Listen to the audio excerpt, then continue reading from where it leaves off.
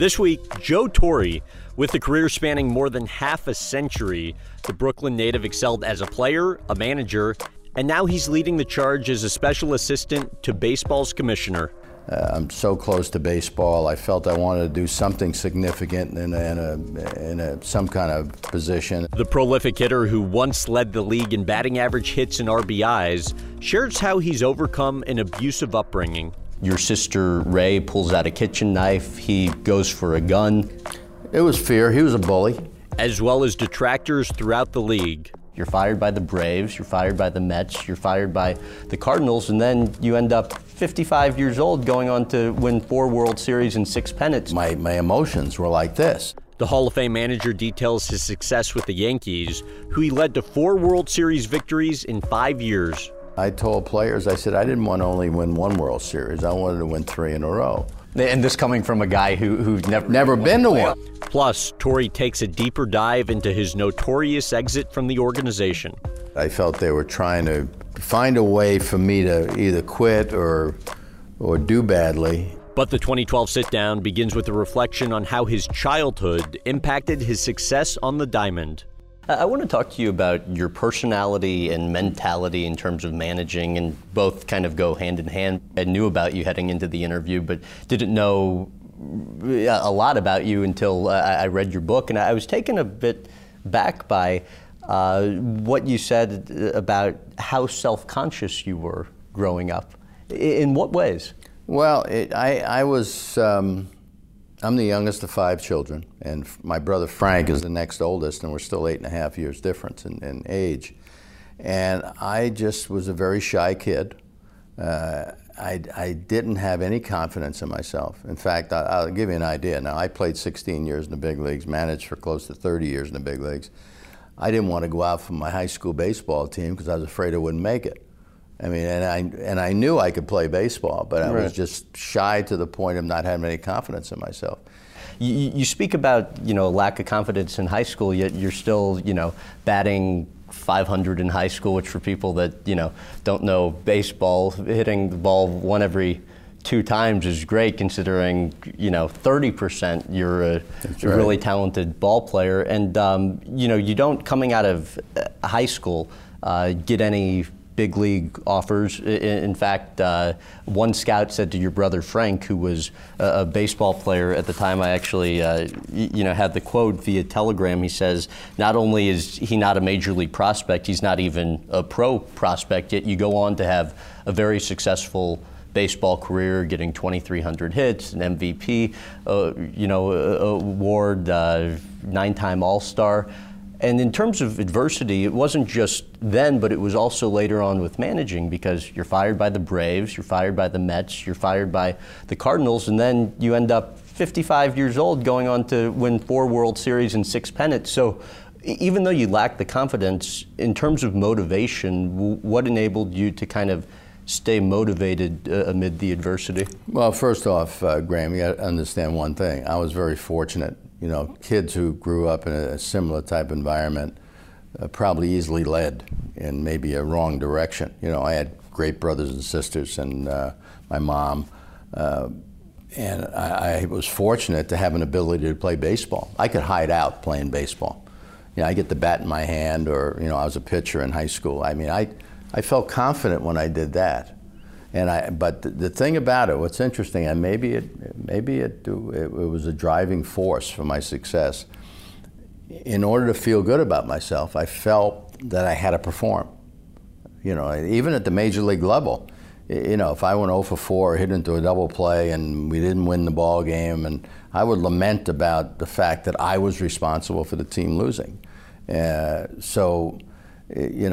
needed to perform to feel good about myself. So trust me, my major league career, even though maybe, statistically was fine, my emotions were like this. And I really didn't understand that until after I had stopped playing. I just, it was just it was a weird feeling. You just go on a tear when you come over to the Yankees. You mentioned the 6 pennants, the 4 World Series in 5 years, 14 consecutive playoff appearances, which ties a record. But Pettitte said, who you managed for a while, in the years we were winning, we expected to win, everybody. And when we didn't, it was devastating.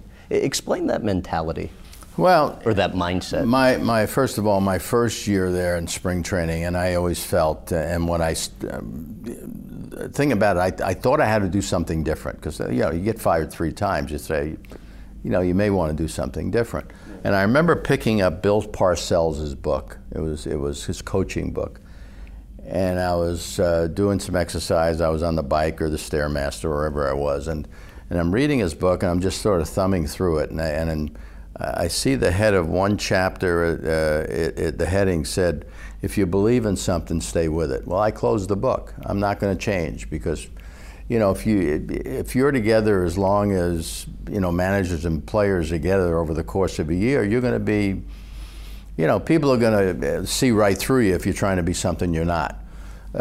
So I basically, that first spring, I told players, I said, I didn't want to only win 1 World Series. I wanted to win 3 in a row. And the reason I said that is because I've seen so many. And this coming from a guy who never even won a playoff game before. And I looked around, I said, every one of my coaches, every one of these guys have been in the World Series. I said, except me. Right. And I just felt that I've seen championship clubs as a fan, whether it's football, basketball, whatever it was, where they'd win, and then where were they? They didn't win the next year, or didn't even get to the playoffs.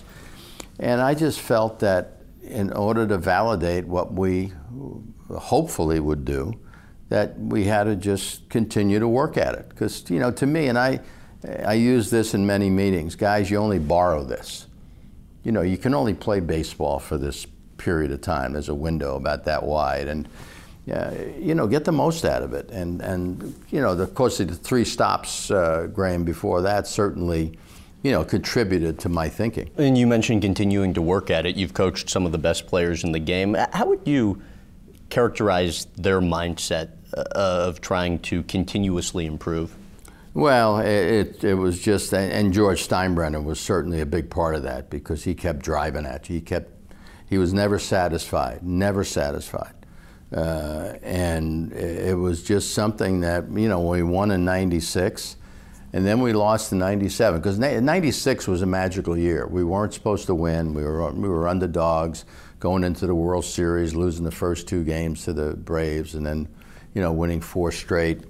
We won in '97. We came back, lose the first round against Cleveland, and guys were sort of stunned. I remember having to peel Bernie Williams off the steps after the game, because he made the last out in Game 5 of the Division Series, and he just couldn't believe it. He couldn't believe it. And I said, Bernie, it doesn't always happen that when you swing the bat, there's a line drive attached to it.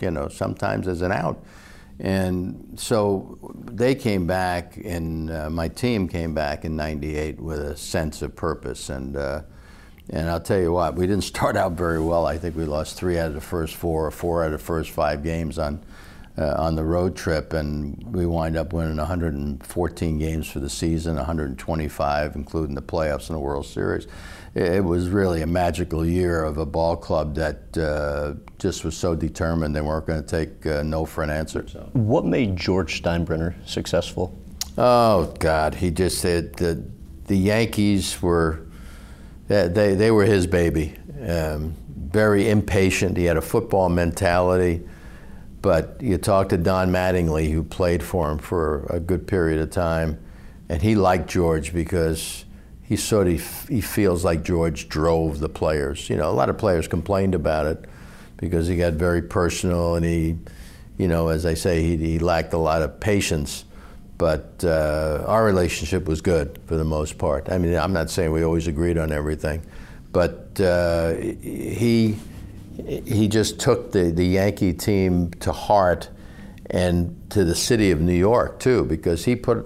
I know they spent over $200 million a year for payroll, but he put his money back into that team. That's the one thing that George Steinbrenner, did for the city of New York, and they certainly appreciated that. Your brother Frank, who you mentioned, you were the youngest, he was the second youngest, yet still 8 years older. You really idolized him, even though he was very tough on you. He played for the Milwaukee Braves.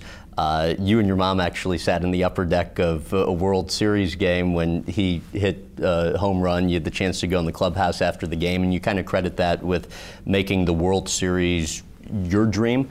So when you finally got there, winning it, how did it compare to what you expected it to be like? It was better than you could ever dream, but it's unreal. But '96 was such an emotional year. I mean, we were in first place most of the year, but in June I lose my brother Rocco, my oldest brother. He had a heart attack and died.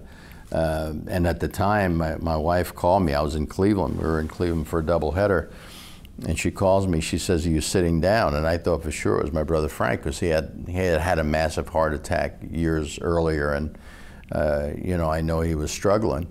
And it was my other brother who passed away. And then in October, right before Game 6, my brother Frank has this heart transplant. So it was really an emotional year, and having won the World Series, and you just felt like this completed the circle in my career. Because I just felt, after witnessing the World Series, and I like to use the term, I said, it's no fun watching somebody else eat a hot fudge sundae. But when you get to that World Series and just taste that success, you never get tired of it. And it's interesting because you spoke in your book about how much you hated watching some of these teams celebrate championships before you'd actually won one yourself. You mentioned your brother Frank and needing the transplant. He was in the intensive care unit of a hospital when you won the World Series. Mm-hmm. It wasn't until the next morning that you spoke to him. Explain how neat it must have been to be able to follow through with your promise in terms of the ring. It was, because he had given me the ring from the '58 team. Even though the Braves lost, you still get a ring. It's a championship ring, but it's not a world championship ring. And I had lost it, basically. Must have been a great conversation telling him that. Oh, goodness gracious, it wasn't too good. So it was when we won Game 5 in Atlanta and came back, and was an off day now. I get a call the next morning that they found a match for my brother, and he's going to go in for the transplant. And I'm sort of stunned because I hadn't slept, and I get a call from the doctor, and we had a workout, and I went over there to see him afterwards, and we chatted and whatever. It was unbelievable. I mean, this was like an out-of-body experience for me, just to have all these things going on at one time. I remember when we went over to the hospital, Reggie Jackson went over with me to see Frank, because he had been friends. He's friends with Frank, and then I remember when we won the World Series that next day, which was Saturday. Frank called me. He says, "Well, kid, you did it." And you know what? You talked about my brother, and I idolized him, but I hated him too, because he just drove me so hard. He criticized me a great deal, and any article that's written about me didn't mean as much to me as when Frank would compliment me on something. And when he said, "Well, kid, you did it," that meant more to me than anything else. And it was never in my wildest dreams thinking that we were going to go to the World Series 5 more times. I want to bring you back to your younger days. It seemed you had a great mother growing up, loving, caring, but you had a tough childhood, it seemed, largely due to your father, who was abusive, and you speak about it in your book. You recall one instance where your sister Ray pulls out a kitchen knife, he goes for a gun, he hit your mom, was verbally abusive to you. How would you describe what your father was like? It was fear. He was a bully. He was a bully, and I couldn't blame it on drinking, because my dad wasn't a drinker. But he was just a bully. He used to wake up my mom in the middle of the night. He'd come home with some friends and wake her up to cook for everybody. And they started talking about 3 or 4 o'clock in the morning, because he would work nights. He was a police detective. But if I saw his car in front of the house coming home from school, I'd go somewhere else until he left for work, because it was just a lot of fear, just a lot of fear. And I had a relationship with him growing up, but never really addressed this, because at that time I just thought that he was a tough dad, and even though I wasn't comfortable, I thought, maybe it was just my personality as opposed to why I felt that way. And you said to this day you can still see him raising his hand to your mom, but then you see nothing. No, I've never seen him hit her, and maybe it was the fact that I just chose not to remember that. But the one incident you talked about, he was mad at my mom, and my sister Ray, who's the oldest in the family, she was protecting my mom with this, the kitchen knife, and that's when he went for his revolver in the drawer in the dining room. And I was sort of in between both of them, and I went and got the knife off my sister, and I don't know, what was I, 8 or 9 years old, and put it on the table, because it was just frightening that he was going to go for the gun and threaten my mother and my sister with the gun. And you said he never hit you, but that almost made it worse. Well, how so? This fear is a terrible emotion. It's a terrible emotion. And sometimes the anticipation of something is worse than it actually happening. And, that's just my feeling. As I say, he never hit me, but the fear was always there. And it's just a terrible emotion that, again, I'm not over it. It still crops up. You wake up in the middle of the night, you have, some fearful thoughts and stuff like that. But at least now I don't ignore it, but I understand it, which really gave me the ability to share my inner feelings. What led to you creating the Joe Torre Safe at Home Foundation? Well, it was going into New York to manage the Yankees, and my wife, Allie, we have always done something geared toward children. And going to New York, Allie says, what charity should we connect ourselves with? I said, how about domestic violence? It sort of caught her off guard. And it was Allie's idea to have instead of being care providers, to have our Safe at Home Foundation be geared toward, education. And so we put safe rooms in schools, and we named them after my mom, Margaret, call it Margaret's Place. And we've had great success with the program. How would you explain what the goals are? Well, the goals, in my case, when we first started our foundation, we were going to have our first gala. I remember going to a middle school in the Bronx, and we had a camera crew following me to sort of do a little B-roll for our foundation dinner. So to the kids, I said, we'll talk about baseball in a little bit. I just want to explain what this camera crew is doing. And I explained about our foundation and my dad abusing my mom. I look out into the classroom, and 8 or 9 kids are going, it was like we struck a nerve. So basically we have a master's level counselor in the safe room, Margaret's Place, and we have peer leadership programs, but it's basically there for these kids to go in and find a safe place to sit and talk about it. We have literature in there. We have, if they want to read books or play games. It's an emotional place. When I go visit a Margaret's Place, we have 8 of them in the New York area and the Brooklyn and Queens Family Justice Centers we work at with the mayor of New York. Plus we opened a school in Mar Vista in Los Angeles. The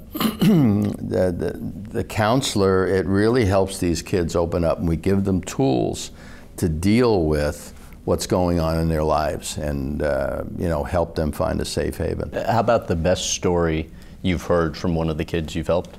Well, I read emotional notes all the time about kids who have, it seems like they have this brick wall that they're going into, and they talk about the counselor who helps them deal with this, and this is the best place, and a lot of the spelling isn't right, but the pulse is there and the feeling is there, and it's wonderful. But one of the best stories for me was was a youngster who was going to go join a street gang. And he made a visit to a Margaret's Place in the school he was going to, and then he went back again, and he went back again, and it's part of the curriculum. And all of a sudden, he's applying to colleges, and it's just this much that'll have a kid go this way or this way. And as I say, I'm very proud of what we do at Margaret's Place, because it's necessary. I think when people talk about domestic violence or violence period, they're talking about, that's a woman's issue. Well, no, there's more involved. There are children that, in my case, I wasn't physically harmed, but it still affected me. And that's an issue. For every woman that goes to a shelter, there are 2 kids that go with her. So there are a lot of kids going into their adult life that certainly have issues that are going to affect their lives. And a big problem is the low self-esteem. And as I say, I had the ability to play baseball, so I was lucky. But you have kids who are probably easily led because of the low self-esteem, that you can go in the wrong direction. Not everybody had that escape like you did. I want to touch on some other notable moments from your career. September 11th, 2001. After the terrorist attacks, of the Yankees games that followed that tragedy, what sticks out the most? Well, just the emotion of the whole thing. In fact, it was a Tuesday.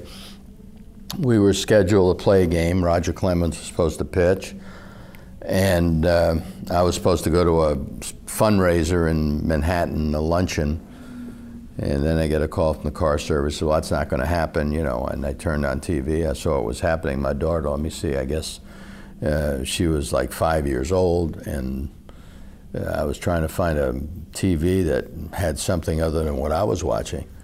And this was Tuesday, and by Saturday, the commissioner had already made up his mind we were going to start play on Monday, I think it was. And so we went. The lasting impression for me was this Saturday after 9/11, when we went with whoever we had left, because Clemens and Pettit, they got in the car and drove to Texas. Guys wanted to be with their families, which is understandable. And by that time, families who were there for the summer had gone home, because it was, after Labor Day, and everybody was heading to where they were living. So guys were heading to be with their families, because that was the one thing I wanted to do, was be with my family at the time. But we went to the staging area at the Javits Center on that Saturday. We had about 2 or 3 vans full of players that were there and coaches, and we went there, and then we went to St. Vincent's Hospital. Unfortunately, there was nobody there because they weren't finding survivors. You had some firefighters there from smoke inhalation. Then we went to the Armory, which was the most sensitive of all, because that's where all the families were housed, waiting for results from DNA about their loved ones. And I didn't think that we had any right being in there, because it's such a personal thing. But we had somebody go in. They wanted us to come in. And we went in, and Bernie Williams, who was one of the players that was with us, went over to some woman, because they started motioning, come on over here. And he said to her, I don't know what to say. He says, but you look like you need a hug. And I don't know how long we spent there, but it was, that's the most lasting memory and the most vivid memory I have of the 9/11 week. And then I realized at that point in time that we represented, more than the Yankees there. We represented the city of New York. And I got that point across, and I didn't have to convince anybody about it. It was a very emotional rest of the season and postseason. There have been so many different storied moments during, your time with the Yankees, and your time managing, for that matter. When a hit ended a game, I can think of a moment with Aaron Boone, Luis Gonzalez during the World Series, the Diamondbacks. What would be your favorite walk-off moment? Well, I'll tell you that Aaron Boone, if you think of one instance, Game 7 situation when Pedro had us, I think, about 5-0, and then, we come back and tie that game and then win it with Aaron's home run. That certainly is lasting. But the World Series, and probably the best World Series I was a part of, and it was a losing World Series, was 2001, where we lose 2 games in Arizona. We come back to New York. President Bush throws out the first pitch, and you talk about high wire act. And then we win that game. Clemens wins that game, and then the next day, we're losing by a couple of runs. Tino hits a home run in the 9th inning to tie the game up, and then Jeter, after midnight on the 31st of October, hits the home run to put us in a situation where we tied at 2 games apiece. And then the next night, it was like Groundhog Day. We had Brocious 2 runs behind. He hits a 2-run home run, and then a Soriano base hit to put us up 3-2. We lost over there and the next 2 games, but it was the most exciting and emotional World Series that I was a part of. Derek Jeter, what makes him special? He's a very special young man. He calls you Mr. T, right? Yeah, he started out calling me, Mr. T, and then, now it's gotten to Buddy now. Now we're Buddy, but we're still very close. He's a special young man. I met him when he was 21 years old, and that first year in '96, a lot of the older players were looking for him to do something because he had those leadership abilities in him, and everybody sensed it. But he came to work every day. Never had an excuse. Just went out there and played all the time. And there were days he'd look at me and I'd look at him, and it was like sort of give you a half nod, saying, "Okay, I'll take care of this." And he was a great leader on that club, even though he was reluctant to, when we named him captain. It really wasn't something that he was striving to be. But whether you gave him the title or not, he was the guy that everybody looked to. Alex Rodriguez, you said about him, though, seeing his personality concerned me because you could see his focus was on individual stuff. Well, how so? Well, he was concerned about putting numbers up. Right. And that really wasn't what we were all about. We were all about, winning games. That was the only statistic that was important for us. But Alex, and again, in his defense, he just felt if he put certain numbers, that the wins would take care of themselves. So I think he put pressure on himself, because it's a lot less pressurized as a player if you're up there hitting and trying to think about maybe moving a runner over or knocking a runner in, as opposed to I need a hit, I need a hit, I need a hit. So in a lot of ways, when you're playing this team sport, it takes the pressure off trying to get 2 hits a game or 3 hits a game, because you're just more concerned about how can I help us win this at bat. And you said the team mentality started to change when he came over. Well, we wanted to try to find a way to make him comfortable. And as I say, he came from, it was Texas, and then before that he was in Seattle. But it was always Alex, and again, taking nothing away from the other players on that team, but he was Alex, and the other guys were sort of looking up to him for him to be the leader of the club. Well, he came with us, and everybody's on that same level. So, it was just a different mindset, I think, that he had to get used to. In fact, I had breakfast with him that first day when he came over, and I said, don't try to do everything yourself. And I told Giambi the same thing, because he was sort of that leader over there in Oakland before we signed him as a free agent. So it's just something that I've always been a proponent of the team concept. I know we glorify a lot of individual achievement, nowadays. But to me, anything, it's so much more satisfying. You know, and I won a batting title, I won an MVP. But as a manager, when you see all these, you know, personalities come together to want to all achieve the same thing, it's so satisfying to a manager that it really makes my job easy. You said something in your book, which I think people who haven't actually read the book would find interesting, in that nobody has ever worked harder in my memory than this guy. In what ways? Physically. You know, spring training, he'd be out there at 7 in the morning working out at third base because that was a new position for him. Larry Bow would work him hard. This kid worked hard on his conditioning, took real, you know, good care of himself in getting ready to play the game. The game was his whole life. But again, you know, he came on board when we had a great deal of success, and I think he put a lot of pressure on himself trying to still be the guy that everybody looked to, because that's what he was with every other team he was with. And, you know, the Yankees were different.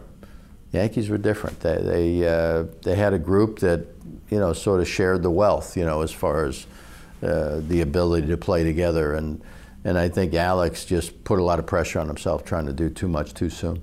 You overheard Roger Clemens one time speaking to his mom. Boy, you did do some research. You overhear him speaking to his mom. Explain what he was saying and how you handled it, like in addressing it with him. Yeah, it was in Seattle. It's funny when you mention things and they come to mind where he was sitting, because he was sitting behind my desk because he wanted to call his mom, and I said, "Here, use my phone," you know, and I, excuse me, and I overheard him, "Well, you know, Mom, I'm just trying to fit," because he was struggling. Yeah, same as Alex, really. He was struggling early on, but he was trying to fit in. I said, forget that fitting in stuff. Go out there and be the guy you are. Because pitchers, as opposed to players, pitchers can afford to be, I can put up with pitchers that are selfish because they only do it one day a week. So we need to cater to them, so to speak, emotionally. And, you know, he was trying to, you know, basically be one of the guys and take his turn every 5 days and whatever. So he really lost his aggressiveness, you know, because he's animated. And sometimes those antics don't sit well with me. Right. And I just reassured him at that point in time. I said, just, you know, if there's something I've got to tell you to do or not do, I'll tell you, but just go out there and be who you are. The 2007 season with the Yankees, you called it the worst year of your professional life. Looking back now, how do you feel about how things ended? Well, I broke down because we clinched a wild card berth in Tampa, and it was just an emotional year. I didn't think we had any chance to get the postseason. They never stopped trying. And then, you know, when it was over with about, am I coming back? Am I not coming back? Well, I had in my mind that I wasn't going to be there anymore. And again, my wife says, Joe, you're probably too sensitive. You're too sensitive. And she was probably right. But as it turned out, I think there were two parties, the Yankees and myself, that really didn't know how to say goodbye. And, you know, but I mean, there were some hurt feelings there too, though. I think. I mean, you said you'd like to think if you work for somebody for a certain period of time that they trust you somewhat, and I never got that. Even when we were winning, I never got that. Yeah, well, I think that was my sensitivity coming out. But you know, I just felt, especially toward the end, the last few years, that it was. You know, all of a sudden it was, I just didn't feel I was being trusted. I felt they were trying to, you know, find a way for me to either quit or do badly. And, you know, we've certainly, you know, paved the road since then. But it was a great deal of anxiety and stress on my part. And when I left there, and I know they offered me a contract for the 1 year in 2008, and the only way I would have taken it if they had guarantee that I wouldn't be fired during that year, because at that point in time, my feeling was I only wanted to manage one more year. Mm-hmm. And they wouldn't do that. I left, and then the Dodgers called, which is something that was unexpected, and I'm sort of happy it happened, because it gave me an opportunity to stay in baseball and yet get away from where I was. 2 jobs preceding your Yankees job, the Braves. After you were fired by the Braves, you're sitting watching television with your wife and some celebrities being interviewed on TV, and the interviewer asks, how would you like to be remembered? Right. Your wife turns to you to take the conversation. Yeah, and she says, how do you want to be remembered, or how do you think you're going to be remembered? Because here I am, I'm just fired from the Braves. And do you remember what you said? Oh yeah, I remember what I said. As someone who's never realized his dream. And she said to me, why, you dead?